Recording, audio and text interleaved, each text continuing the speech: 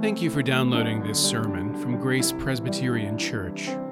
Grace is a church where people seeking more grace, more depth, and more community can start finding their way and sharing their gifts with the world. You can follow us online at graceforsiouxfalls.org. But when the Pharisees heard that he had silenced the Sadducees, they gathered together. And one of them, a lawyer, asked him a question to test him. "Teacher, which is the great commandment in the law?" And he said to him, "You shall love the Lord your God with all your heart and with all your soul and with all your mind. This is the great and first commandment. The second is like it. You shall love your neighbor as yourself. On these two commandments depend all the law and the prophets." Father, we rejoice in your word as we hear this duty of love proclaimed. We pray, Lord, that we would hear these words and that we would seek to live them by your grace. We ask it in Christ's name. Amen.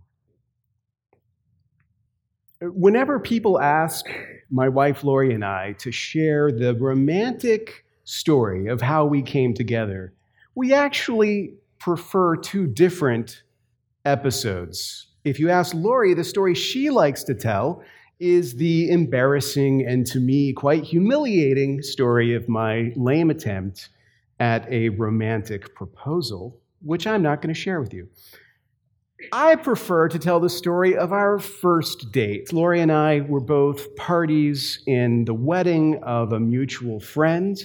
She was a bridesmaid and I was the reader in the ceremony. And our first date was during the rehearsal for the wedding. And people who are parties in the wedding are meant to be at the rehearsals. And things went so well that we were a little bit late. That was okay. The bride had played matchmaker, so she was okay with it. But I always like to start with that story. I don't usually, though, go into the details of the wedding itself, but in the wedding, as the reader, I had two readings to give, one of them from Scripture and the other one from poetry. Now, do you think you could guess which passage of Scripture it was my job to read in the service? It was 1 Corinthians 13, which is a very common passage to be read. The poem, though, was a poem by Christopher Marlowe called The Passionate Shepherd to His Love. It's the one that begins with the couplet, "Come live with me and be my love, and we will all the pleasures prove." And at the time, it sounded to me like they were speaking the same language, this passage from Scripture and this poem from this famous poet. But now when I go back and I read them, I see that the emphasis is a little bit different. In fact, maybe there's some tension between these two conceptions of love. We might think of it as the conflict between agape and eros, the conflict between divine love and human love.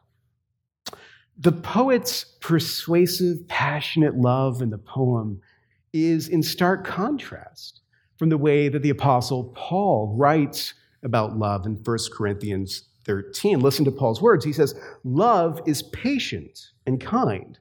Love does not envy or boast. It is not arrogant or rude. It does not insist on its own way. It is not irritable or resentful. It does not rejoice at wrongdoing, but rejoices with the truth.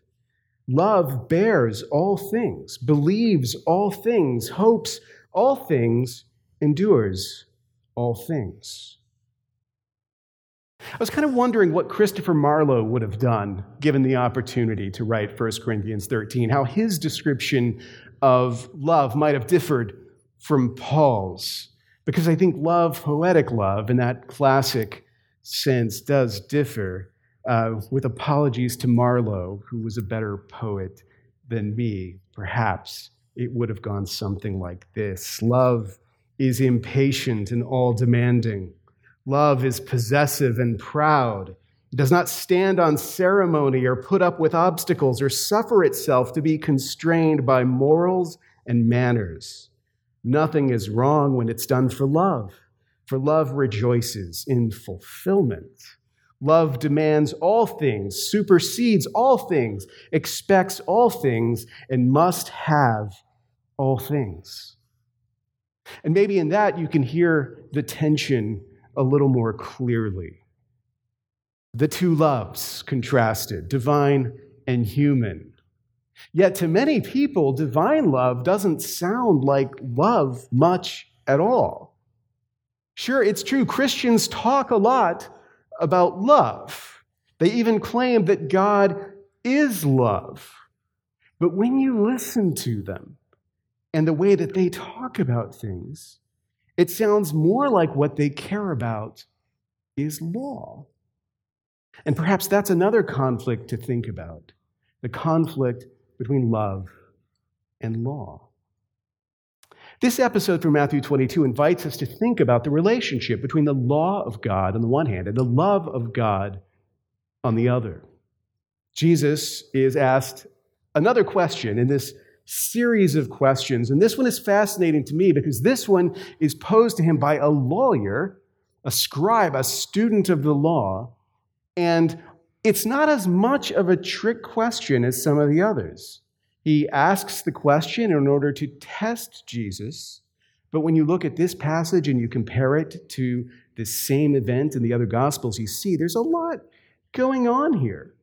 This lawyer comes up and says, "Hey, what's your favorite law? What do you think the best law is? What's the greatest law?" It sounds like a nerdy, sort of lawyerly question. But there's more to it than that, I think. It's a different kind of test. And we know collectively the Pharisees set out with the aim of tempting and testing Jesus. They have to be happy to see the way that he shut up the Sadducees, their rivals, but that doesn't make them friends. They still want to get one over on Jesus. So collectively they have that motivation, but this lawyer is complicated. This guy poses a question, Matthew says, to test Jesus. But this is the same guy who, after this interaction, Jesus says to him, "You are not far from the kingdom." And the same guy who, in another account of this event, when he hears Jesus' answer, says, "Yes, exactly," and then basically starts preaching Jesus' message for him. Once again, we see Jesus operating on a higher plane than his adversaries. Here, he's asked a question about law, and instead of law, he answers with love, right? Which is great, right? Many people, when they read this story, that's kind of the way that the story comes off, right? The Old Testament, that's about law. But here, Jesus hits the reset button. Jesus shows that from now on, there's a new Lord in town, and we're not going to do things in that stuffy, legalistic way that we did back in the Old Testament. Now, we're going to do things differently. Now, it's not going to be about law anymore. From now on, it's going to be about love, right? Because in the Old Testament, God the Father, he is hard. He is demanding. But now, here in the New Testament, God the Son, he's kind, he's loving, and that's great. And that's the way we see this story. As if here Jesus is taking the opportunity in front of the lawyer to say, it's not about law, it's about love. That understanding is why if you say out loud around people in the 21st century that God expects obedience or that God commands us to turn from our sins, you might be rebuked by them with Scripture. They might say to you, wait a second, that is legalism. That is law. Jesus says, judge not. The New Testament says God is love. Now, people say those things with a lot of confidence, believing that they are taking higher grounds, that they are reflecting more the emphasis of Jesus than Jesus' own people do. Here's my question for you. How can we be certain that people who read this passage that way are reading it incorrectly? Like, I'm not just saying that they're reading it incorrectly. I'm 100% certain that they're getting this wrong. But how can I be certain that that description of this that I've just given you is absolutely false? How can I know for sure that Jesus here isn't abolishing the law to replace it with love?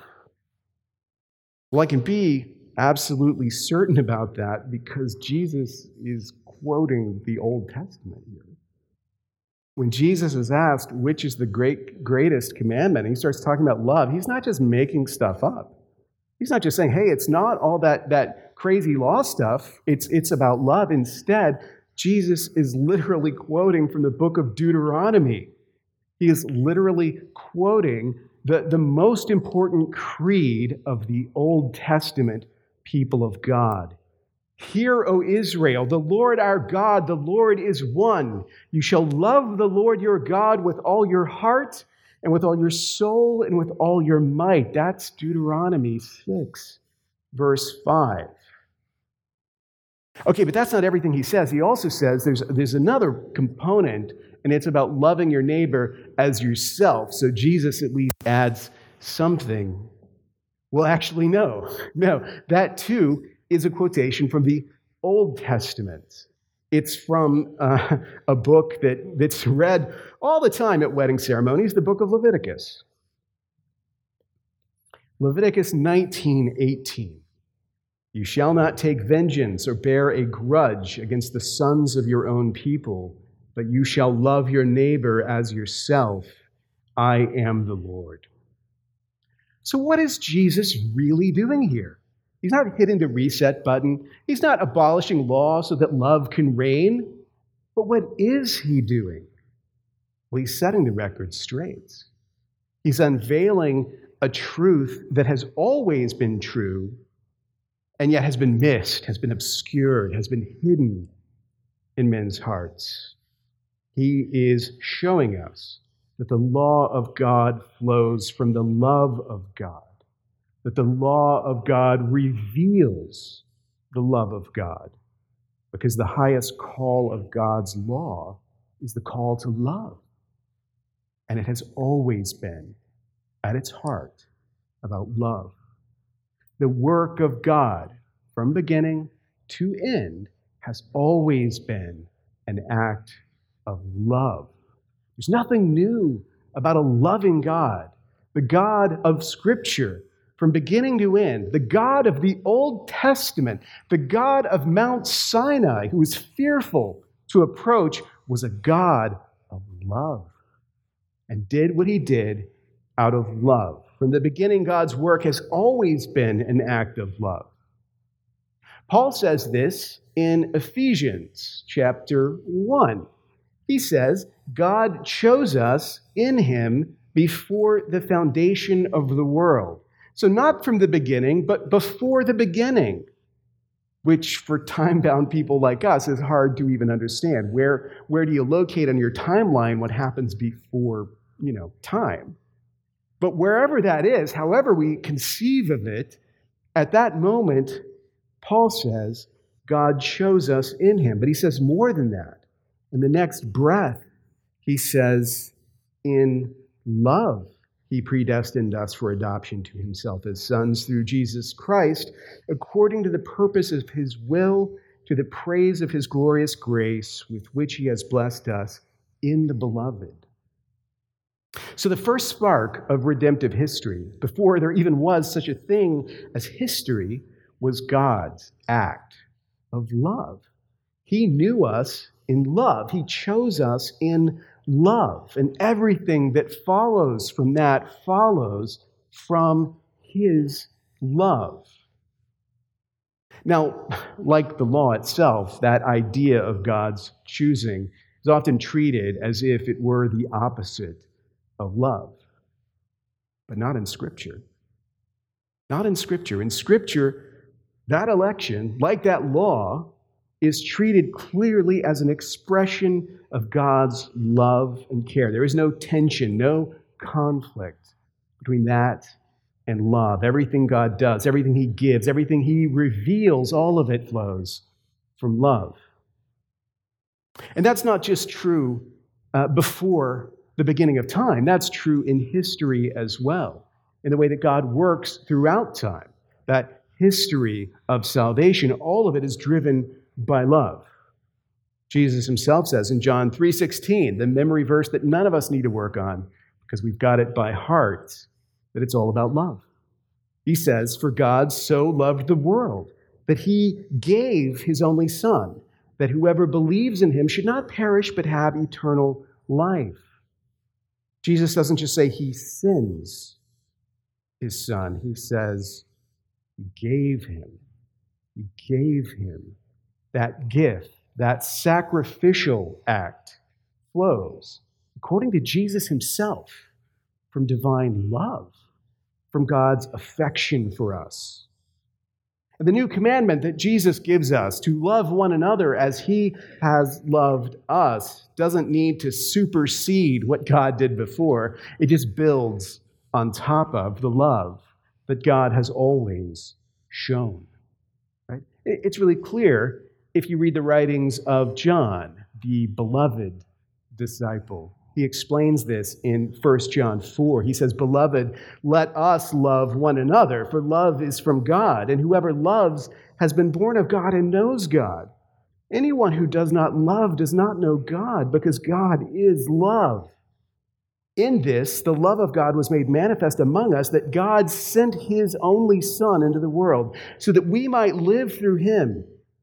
In this is love, not that we have loved God, but that he loved us and sent his Son to be the propitiation for our sins. Beloved, if God so loved us, we also ought to love one another.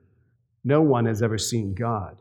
If we love one another, God abides in us, and his love is perfected in us." In other words, for John, for all the apostles, for the church, knowing God means loving God and loving one another as he loves us. He showed his love for us through his sacrifice of himself. He showed his love by sending his Son to pay for our sins. And that act of love, that demonstration of God's love, shows us how we should love one another, how we should act in love as God has always acted in love toward us. The fact that Jesus can take love itself and put it on top of everything else, say, this is the summary, this is the key, all of the law and the prophets, all of it is summarized here in the command to love, is incredible.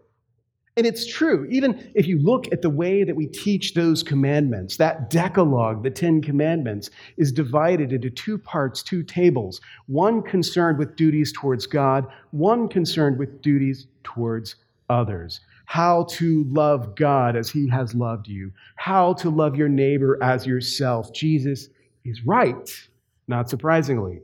This is all the law and the prophets. It is as simple as love, which is a relief if you've ever struggled with the question, how do I follow Jesus faithfully? What am I supposed to do? And people do struggle with that, to know, like, how do I live the Christian life? What am I supposed to do? Or even, like, how do I talk about this to other people? How do I share Jesus with other people? Usually the answer to that question is something like study. Right? You need to prepare yourself, equip yourself, because there's so many questions, so many strategies and techniques. You need a lot of knowledge. You probably need to spend some time reading some philosophy and thinking about all of the various objections and how to answer them. That's the way we answer that question. But what if it was as simple as this? How do I follow him? Love him. How do I follow him more faithfully? Love him more. Just love him more, and everything follows from that. Now, don't hear that as a guilt trip. I'm not saying if you struggle to know what you ought to do, well, maybe your problem is you just don't love Jesus enough or something like that. Almost the opposite. I think we have a way of complicating things that in Scripture are very straightforward. Right? We see all sorts of difficulties and problems, so much need for specialist knowledge and special abilities. But maybe it's as simple as love.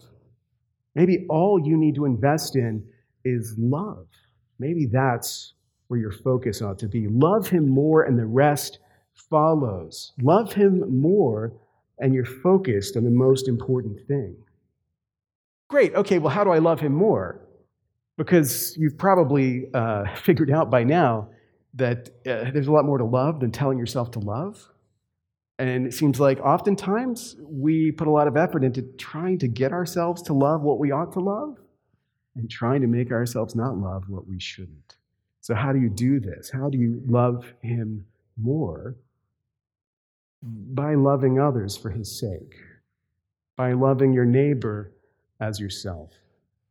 We love him by loving one another, by loving those he's brought us into communion with, by loving those he surrounded us with. When we serve those who are made in his image, we serve him through them. It is as simple as that.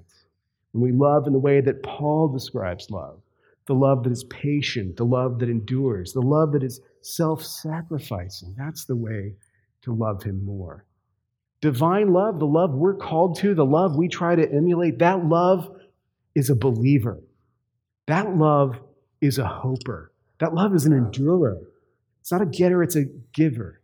That's the kind of love that we're called to. So wherever there's envy or boasting, wherever there's arrogance or rudeness, wherever there's selfishness, irritability, or resentment, there is no love. When you find yourself rejoicing in wrongdoing, love didn't lead you there. Love leads you to the truth. When you're tempted to break your vows because you can't bear it anymore, when you're tempted to stop believing because you can't suspend your doubts anymore, when you're tempted to start over, to cut and run, love didn't lead you there. The thing that led you there is the opposite of love. And while you'll never be perfect, you'll never love him as you should, you'll never love your neighbor as yourself, once you realize what love really is and strive to love Jesus more, and then to love others as he loves you, the whole orientation of your life does change. How can you love like this? How can we have that kind of love? Well, John says, you have it because he first loved you. We love him because he first loved us. Real human love doesn't flow from the human heart. It isn't something we do. Real love doesn't emanate from you the way sunlight emanates from the sun. Right? Your love isn't sunlight. Your love is moonlight. Despite the appearances when you look up in the sky at night, the moon actually doesn't produce light. The moon only reflects light. When the sun doesn't shine on the moon is dark and cold. It's only when the sun shines upon it that it becomes radiant. It's only when the sun shines upon the moon that it offers its light to us in the night. We're the same. When God's light doesn't shine upon us, we are dark and we are cold too. But when his light shines upon us, we shine in response. As moonlight is to the sun, so is your love to God's love, a reflection of the love that he has for you. Whatever love we have, whatever love we give, it's a reflection of the love that he first showed us. So if any of us struggle to love, we can learn to love by looking to him, by reflecting his love to us. There's a beautiful word that is used in a number of the passages that we've looked at this morning. That word is beloved. When you picture Jesus in this moment being asked this question by this lawyer, it's kind of an amazing thing to think about, the different layers that are happening here. Like, on the one hand, Jesus is teaching about love, but at the same time, he himself is love. Like, all his work, as we've seen, from election to incarnation, from atonement to glory, all of it manifests divine love. In Ephesians 1, when we read that, you may have seen Paul calls Jesus beloved, capital B, like a title or a name. He has chosen us in Christ. He has blessed us in the beloved. But when we look at 1 John 4, he uses that same word. But when he uses it, he's using it in reference to us. He says, "Beloved, let us love one another." Beloved, if God so loved us, we also ought to love one another. Who is beloved? Is it Christ or is it us? Yes, it is both. Both. Christ and us in Christ, we are beloved of God. The work of God is evidence of the Father's love for the Son, yes, but it is more than that. The work of the Son is evidence of his love for his people, the church, but it is more than that too. The work of God is evidence of his love for you. You are beloved. Jesus calls you to love because you are loved. John calls you to love because you are beloved. To know God is to know his love. To know God is to love.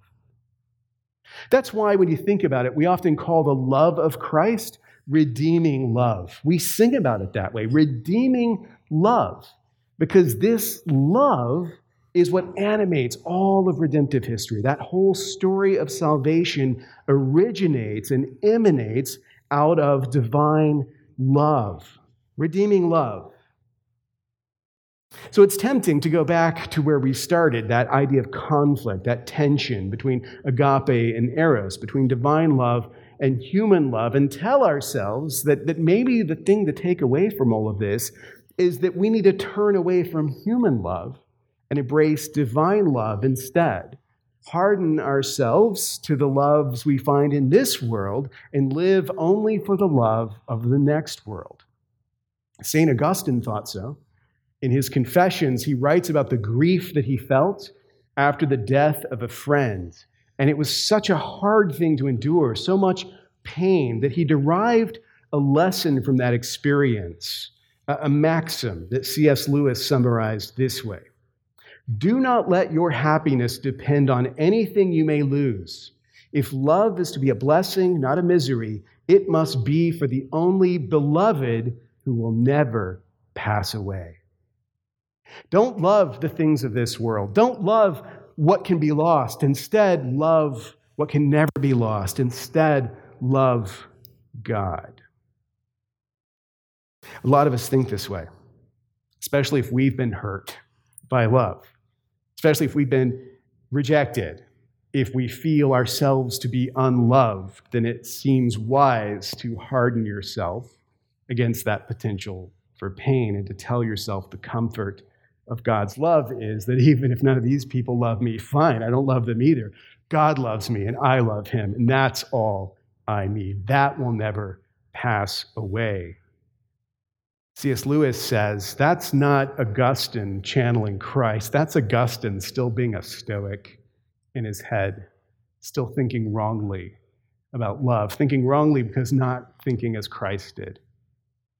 Christ didn't look at Jerusalem and say, "This place doesn't love me, but that's fine. I don't love it either. I love the Father. That's who I love. He'll never pass away. All this, forget about it." No, he wept over Jerusalem. He wept. He grieved deeply. It's always been incredible to me that Jesus grieves the death of Lazarus. Right? And you're thinking, well, you're like literally about to resurrect him. Save those tears. He grieves that death despite everything that's about to happen. And if that's true, he's invested, right? He loves in a way that's different from what Augustine told himself. At the end of his book, The Four Loves, C.S. Lewis writes about that pain, that sacrifice that love often requires, that Jesus himself experiences because of love. Lewis says, "We shall draw nearer to God, not by trying to avoid the sufferings inherent in all loves, but by accepting them and offering them to him, throwing away all defensive armor. If our hearts need to be broken, and if he chooses this as the way in which they should break, so be it, he says. But of course, that's in this life. There's a great truth about love in the next life that we also have to know. Because instead of superseding and replacing human loves, what God does with human love is very different. Divine love doesn't replace those other things, it perfects them, it completes them. It doesn't make everything that we loved in this life worthless in comparison. Suddenly, it makes that love more valuable. Lewis puts it this way. He says, we were made for God only by being in some respect like him, only by being a manifestation of his beauty, loving kindness, wisdom, or goodness has any earthly beloved excited our love. It is not that we have loved them too much, but that we did not quite understand what we were loving. It is not that we shall be asked to turn from them so dearly familiar to a stranger. When we see the face of God, we shall know that we have always known it. He has been a party to, has made, sustained, and moved moment by moment within all our earthly experiences of innocent love. All that was true love in them was, even on earth, far more his than ours, and ours only because his. In heaven, there will be no anguish and no duty of turning away from our earthly beloveds. First, because we shall have turned already from the portraits to the original, from the rivulets to the fountain, from creatures he made lovable to love himself. But secondly, because we shall find them all in him. By loving him more than them, we shall love them more than we do now. Well, at the end of last year, we talked about how Christ doesn't just save us from our sin, but also saves us for something, that he restores to us our full humanity. And I think those words of Lewis's kind of help explain how it is that God does that. In this life, every innocent love, imperfect as it is, points to God. So that when we see him face to face, as Paul says we will in 1 Corinthians 13, we will find that we have already glimpsed him, that he is no stranger to us because we have known him and his love in the love that we have shown for one another and that we have felt from one another as well. And in the life to come, all those loves, which were types and shadows, which were copies, as Lewis says, pointing to the original, the Alpha and the Omega, all of those loves will be perfected and fulfilled by his perfect love. We talk about love, but we struggle to know what love truly is, because in this life, our path is illuminated at best by moonlight. But in the presence of the sun, when we feel his love full upon us, then, as Paul says, we will know fully, even as we have been fully known. Thank you for listening. You can find more sermons from Grace and information about joining us for worship by visiting our website at graceforsiouxfalls.org. We also invite you to visit the iTunes store and subscribe to the Sermons of Grace podcast.